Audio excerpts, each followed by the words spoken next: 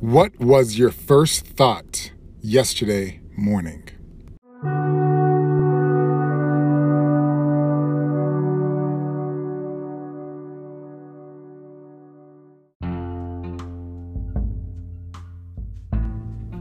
Hey, what's up? It's Coach AK, and it's actually afternoon time.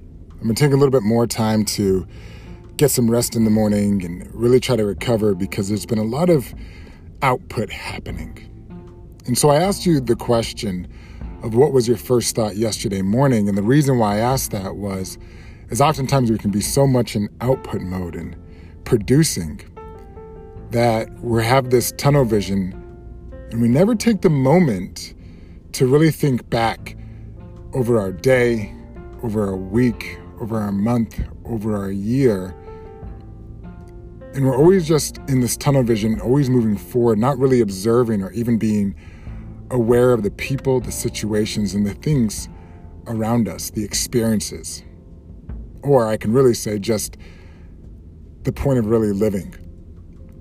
Now, if you were thinking about your first thought yesterday and nothing came to you, you might have been thinking, I can't even think about this morning.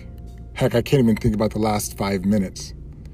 You know, what I want you to do is I want you to take some time right now. I want you to take 5 minutes and think about your day and your moment and your morning. So, for example, I just don't want you to think about what you thought about. I want you to think about when your eyes first opened. What did you hear? What did you see? What did you feel? What did you even experience? Like, what was going on?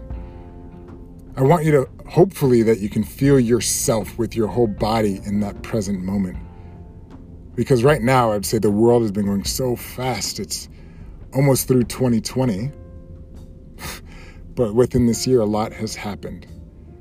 So I want to take the next 5 minutes and just kind of reflect on your day, on your year, or even just the moment you woke up yesterday. And be present in that moment. See, always things are going to be happening in the future, but if we don't actually take a moment to reflect and embrace how we got here, we're going to be down the road years, decades, and forget the journey that it took to get there. Enjoy the next 5 minutes. Take care, y'all.